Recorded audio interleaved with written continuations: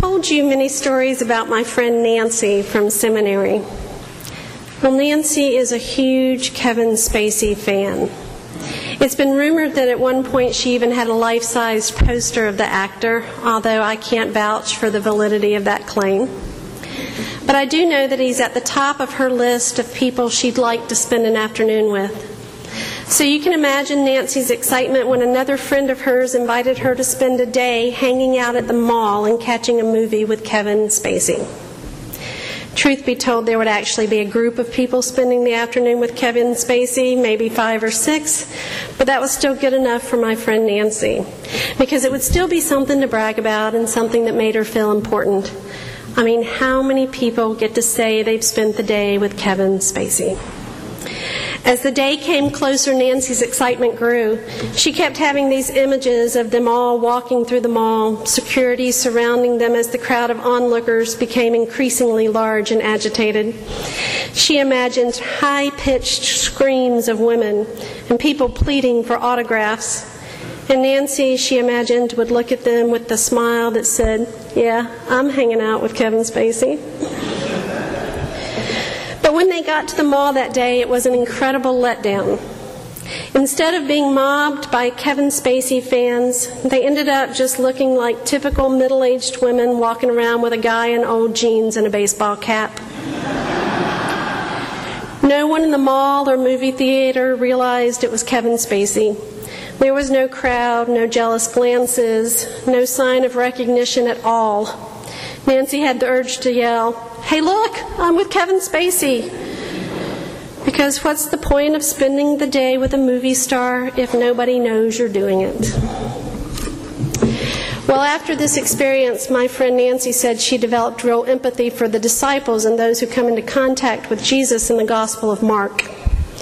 Because if there's one thing worse than spending a day with Kevin Spacey and no one knowing about it, it's hanging out with the Messiah, our Lord Jesus Christ, and not being able to tell folks about it. Several times in the Gospel of Mark, we hear Jesus order the people around him not to tell others who he is or what he's done.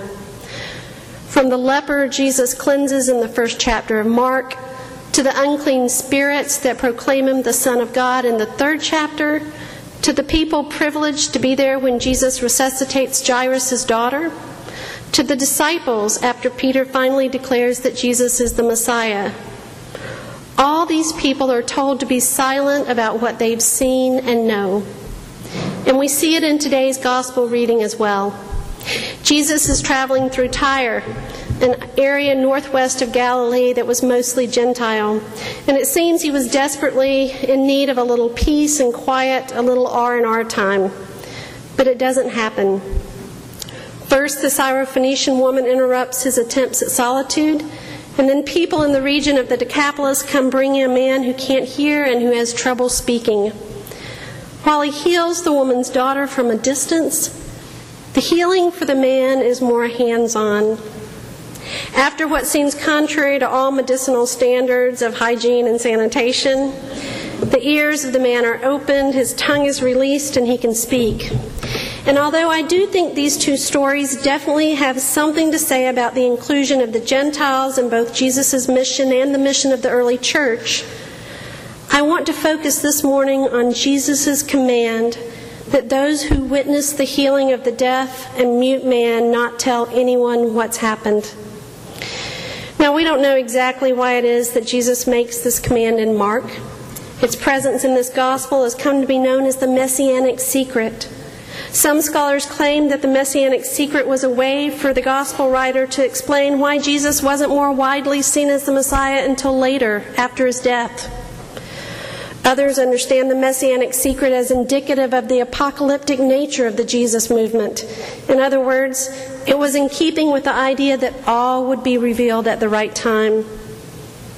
But maybe the most compelling reason Jesus might have given this command to those around him is that if people knew he was the Messiah, there would always be the risk that his messiahship would be misinterpreted. See, the proclamation that Jesus is the Messiah doesn't really tell us what it means to be the Messiah. It will take the cross and the resurrection to show us that.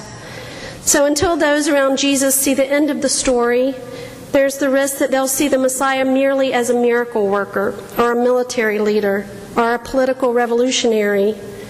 Maybe that's why Jesus says to be silent about these miracles.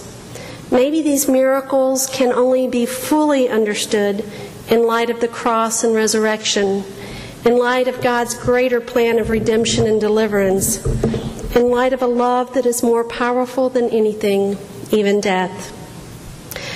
But whether or not the characters in Mark's Gospel understand exactly who Jesus is or what it means to be the Messiah, they at least seem to know that something big is going on. There's an urgency in these stories that is striking to me.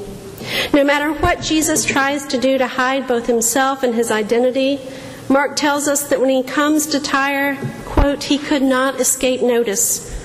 As soon as he enters a house, the Syrophoenician woman hears about him and comes right to him.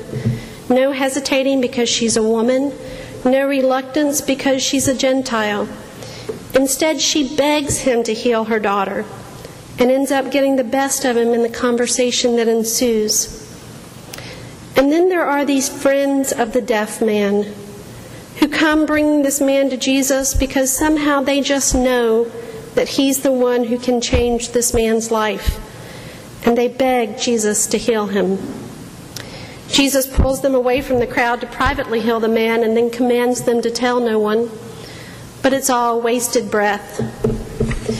Because the more he commands them to be silent, the more the words flow from their lips. The persistence of the crowds, the demands people make of Jesus, the faith even those, and maybe even especially those of Gentile origin have, the praise that involuntarily rises up. In Mark, it's as if a movement has been unleashed and its momentum can't be stopped no matter what. Well, I can't help but compare what we see in the Gospel of Mark to what it is like for us in the church today. Do we have the same urgency as those who met Jesus in Mark's Gospel? Some 2,000 years later, do we have that same inability to keep silent? Are we so excited about who God is and what God has done that we can't help but share it with everyone we see? I think for many of us it is all too easy to constrain ourselves, to say and to do little or nothing. The term evangelism has taken on tons of baggage. It's come to be associated with judgment, with fundamentalism, with exclusivity, with an all talk but no action way of being. And so we keep quiet about the God we've come to know in an attempt to distance ourselves from all the pitfalls that we fear go hand in hand with evangelism.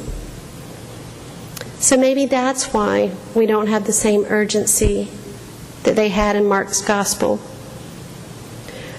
Or maybe we've simply come to think that we have all the time in the world to help bring about the kingdom of God, that there is no urgency. But try telling that to the woman in today's Gospel reading whose daughter was possessed by an unclean spirit, or to the man who couldn't hear or speak. Try telling that there's no rush to the mother whose child will go without dinner tonight, or to Syrian refugees who flee the fighting in their hometowns, or to the parents who have lost their children to gun violence, or to the man with a toothache but no dental insurance and no job, or to the people all around us who are discouraged and need a word of hope. Why are we under the impression that things are any less urgent or pressing today than they were in the lifetime of Jesus? Why do we think that the world needs good news any less now than it did then? I don't know.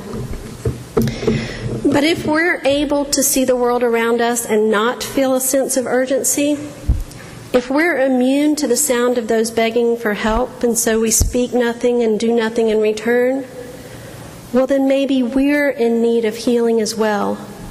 Maybe we too need to have our ears unstopped and our tongues loosened.